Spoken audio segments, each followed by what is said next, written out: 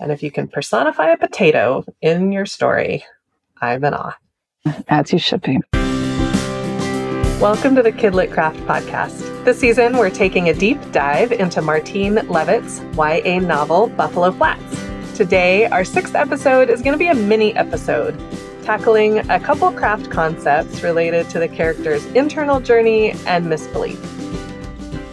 I'm Anne-Marie Stroman, and I write for children and young adults, as well as short stories for adults. Hi, I'm Erin Nuttall, and I write for children and young adults, focusing mostly on young adults. On Kidlit Craft, we look at mentor texts to discover the mechanics of how writers do what they do, so we can apply it to our own writing. And as Anne-Marie said, we're studying Martine Levitt's Buffalo Flats, which is a historical fiction about Rebecca Levitt, who lives in the Northwest Territories of Canada, and she wants more than anything to have a piece of her own land. So today we're changing things up a little, and Erin is going to ask me questions about craft today. Erin, I am ready. I feel heady with all of this power, I will tell you. So, Anne-Marie, let's start with vocabulary.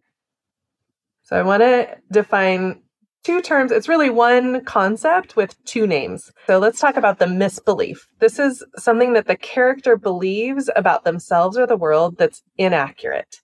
And it's typically something that they learned in childhood, been reinforced by other experiences. Lisa Cron's craft book, Story Genius, talks a lot about the misbelief in the first section. The other term you might hear that's related to this concept is controlling belief. Some people use controlling belief and misbelief interchangeably, and it's the belief that controls the character's behavior in the story and thus controls the trajectory of the story, and it's what will need to change for the character to grow. So again, both misbelief, controlling belief. I like the term misbelief. I do too. I think it makes sense, and it's right there in its name that it's something that is inaccurate. And so that helps me, at least while I'm writing, to remember to include it and that it will need to change. How does identifying a character's misbelief help you write your story? Misbelief is important because it can give you a big clue to your character's internal journey. Characters typically grow and change within the course of a story, but they still need to stay who they are. By focusing on one thing that they need to learn about themselves or the world through the story, you can keep from making the character go through unrealistic transformations by changing their character overall and changing multiple things about their characters.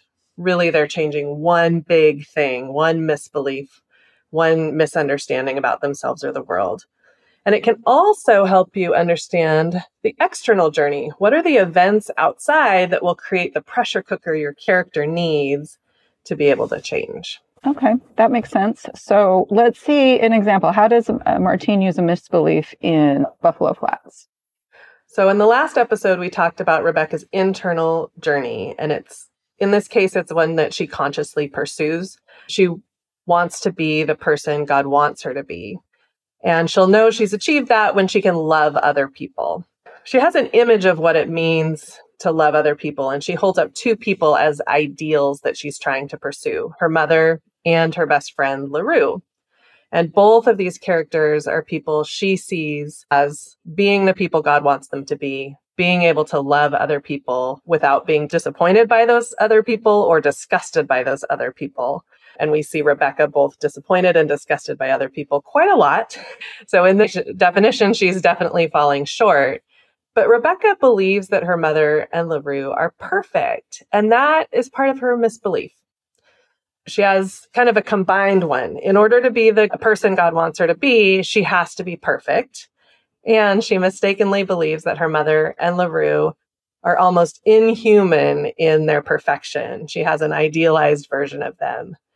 And she believes that her perfect must look like their perfect.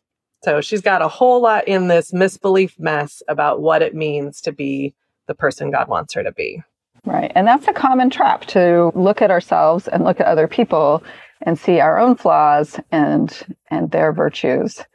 I think it's a great realistic misbelief that she has. So we talked last time how that misbelief is reshaped both on seeing her mother and LaRue as more whole people. And they do really human things, and they don't always fit into the ideal woman mold. And she also discovers her own capacity to love people. Yeah, we saw this especially in the scene where she delivers the baby on her own. She delivers LaRue's baby sister, and she cradles that baby and loves the world at that moment. And then later she nurses the very sickest of the community during the outbreak, people that she would have found the most disgusting, and she's able to care for them in a loving way. So these twin ideas that Mother and LaRue are human and that Rebecca has the capacity to care for others changes her misbelief.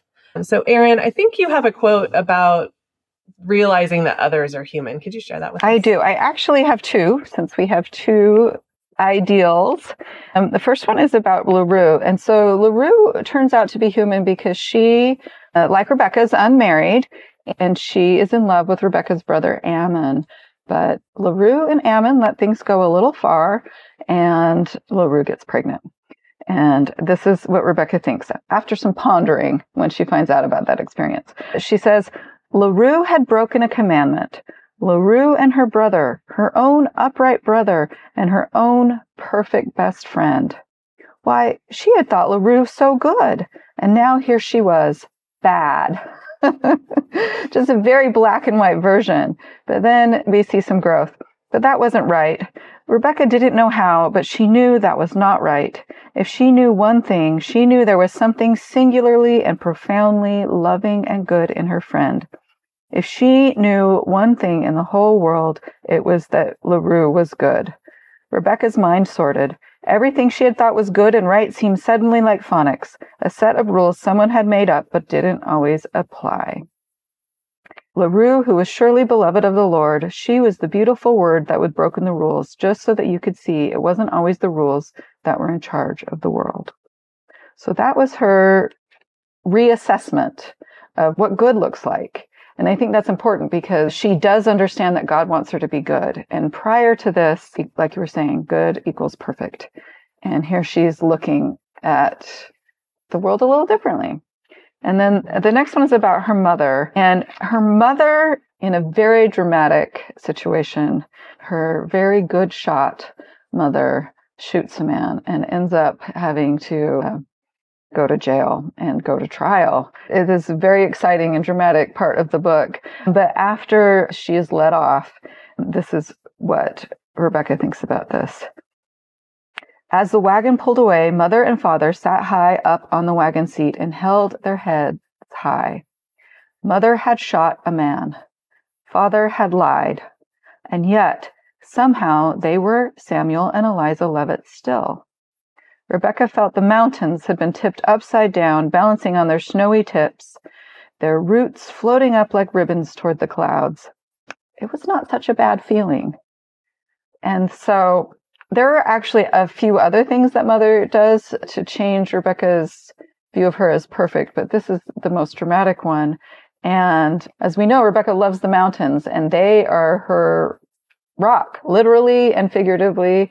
And to have her rock of a mother do these unexpected things certainly flipped a switch inside her. But we hear it was not such a bad feeling.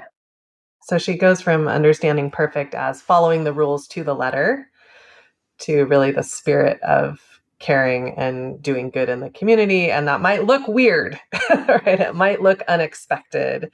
It might look like taking a skill like shooting and using it to protect other people in a way that harms someone. Right, for sure. Because prior to that, Mother's used her skill with a shotgun to get food for the family.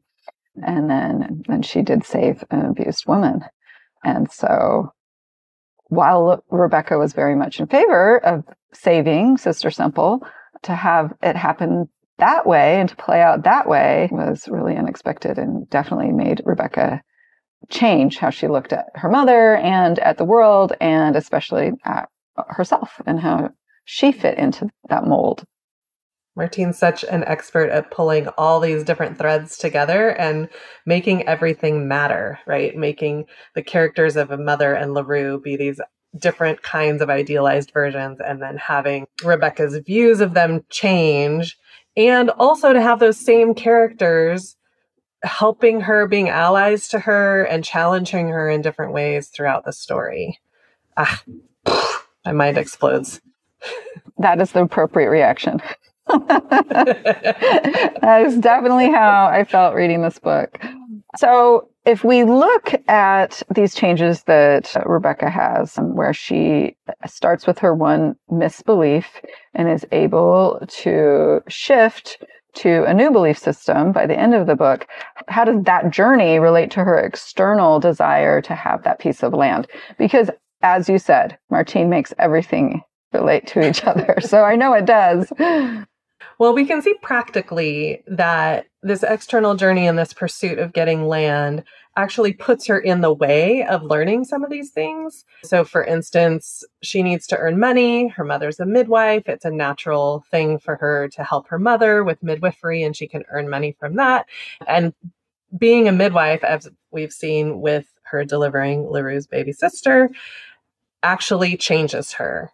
So the external journey and the things she's doing there puts her in the way of these internal changes. And arguably the internal changes are more important than this external pursuit of land. But Martine puts those together so seamlessly. She does. And that is something that I think is helpful for us as writers to think about when we are creating our own stories. Because previous to Rebecca deciding she wanted to buy this land, she helped her mom around the house and she wandered the wilderness and had a lot of free reign because of the fact that she was like the baby of the family. By needing this almost impossible sum of money and being so determined to have it, it did, as you say, put her in situations where she was forced to step up, right? Like midwifery, you got to step up. There's a lot of pain and misery and blood and gore and beauty and miracles in that situation. And so when we're looking at our stories, I think it's important to see like, okay, well, so what is our character's misbelief and what will push them to alter that belief, and how can we then put them in those situations?